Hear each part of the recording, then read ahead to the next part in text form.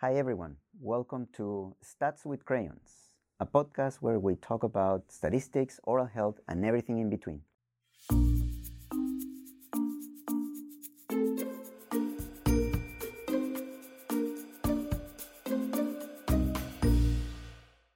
My name is Alonso Carrasco Labra from the Center for Integrated Global Oral Health at Penn Dental Medicine. Our guest today is Olivia Earhart, and we will be discussing issues related to random error and bias. Hi, Olivia. Thank you very much for joining us today. Why don't you tell us a little bit about yourself? Hi, Alonso. Hi, everyone. My name is Olivia Urquhart. I also work at the Center for Integrative Global Oral Health at Penn Dental Medicine.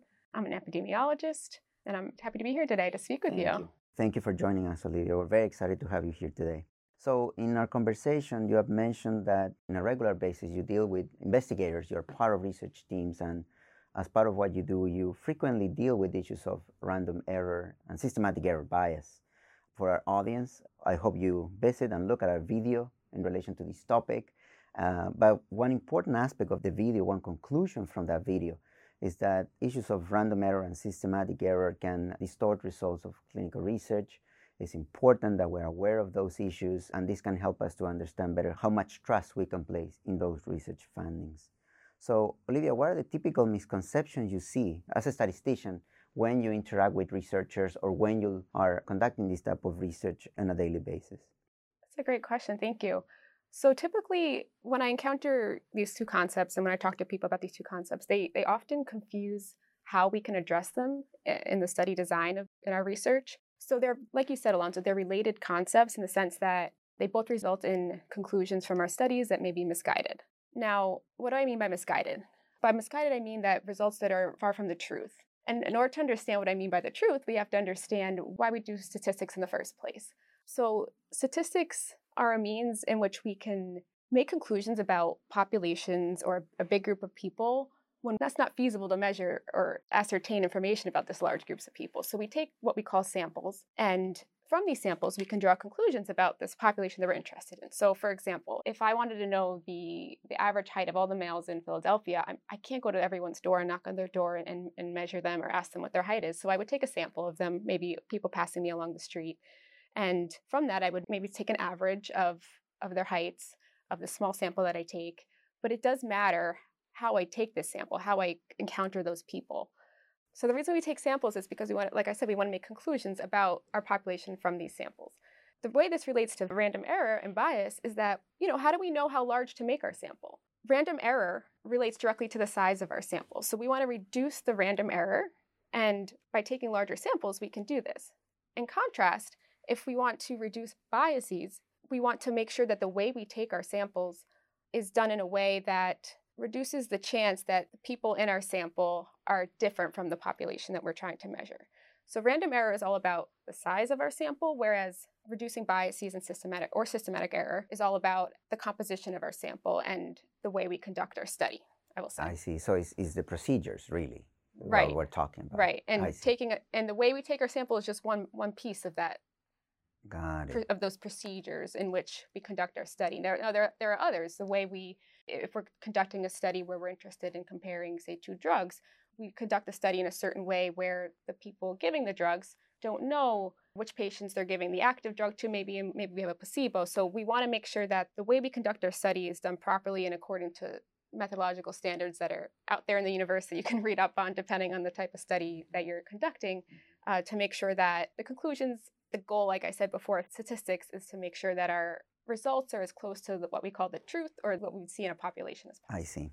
So this concept of trustworthiness of research findings, we see with the latest development in general in healthcare and in health overall, we have a very polarized group. Some people put all their trust in science and assume that all these aspects that you mentioned are optimally addressed in those research studies.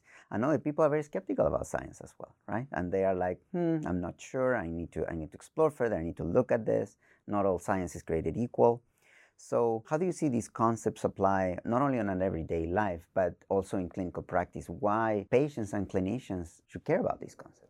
It's a great question, Alonso. So as a statistician, if somebody comes to me with a set of data that they've already collected, a research study they already conducted, and they're like, hey, Olivia, please, I'd like you to analyze this data. I want you to tell me if, say, they were looking at Advil and Tylenol. Let's talk about Advil and Tylenol for headaches.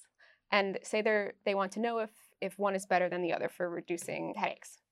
So they're asking me to analyze this data and tell them this information. Now, there's only 15 people in their study. What am I going to do with this information?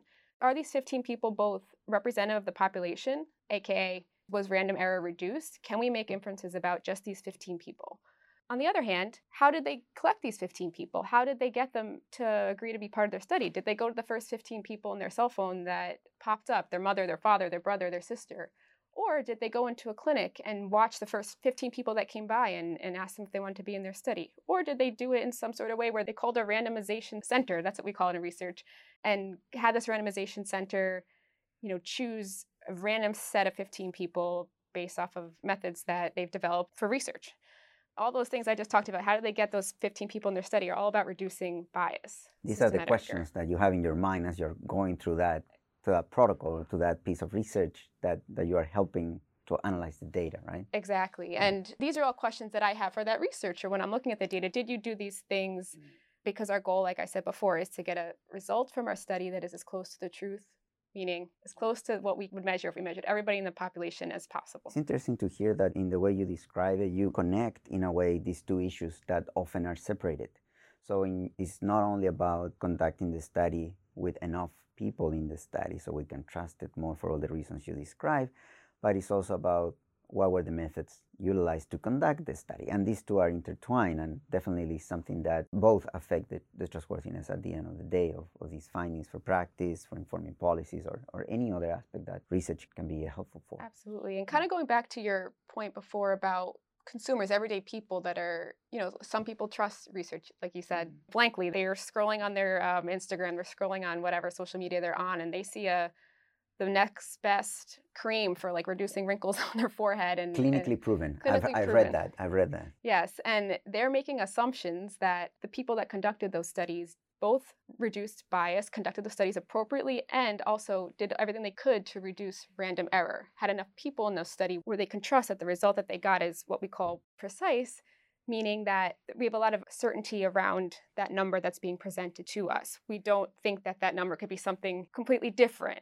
I see, like a skewed result. A skewed result. Yeah, exactly. Something that is actually, we expect that this will improve in a specific amount, but in reality, when we use it, we observe something different. So I see. So for my last question today would be about what are the implications of these concepts? Why do we care about these concepts, for example, in clinical practice? I'm a patient. Let's imagine that I'm a patient. There is this new therapy or this interesting therapy that I'm considering in my conversation with my oral health professional. It seems that it's something we could do. How these different concepts play a role when informing that type of decision? Sure. So as a patient, you're trusting that your healthcare professional is giving you the best recommendations based off of the best science that they know exists or is out there in their field. And the healthcare professional-patient relationship and trust is a big deal, I think. It is. Now, that healthcare professional is getting this information from either studies that they're reading on their own or reviews, what we call them reviews, of a bunch of different studies out there in the universe that kind of consolidate all that information for them so they can make informed decisions and give you a recommendation that's based off of science.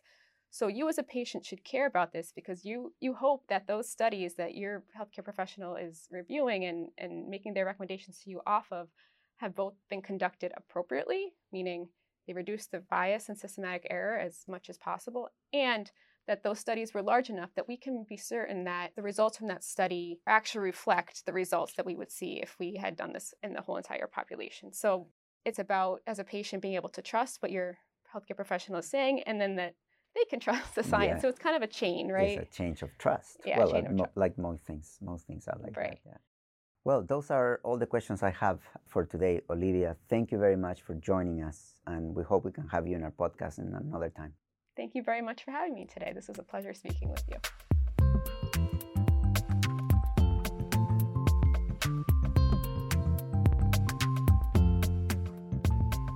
For more bite-sized conversations about statistics and healthcare, check out our other episodes in Apple Music and Spotify. Companion videos to our podcast can be found on our website or on our YouTube channel. Links to these can be found in the episode description. Find us on social media. We would love to hear from you. See you next time on Stats with Crayons.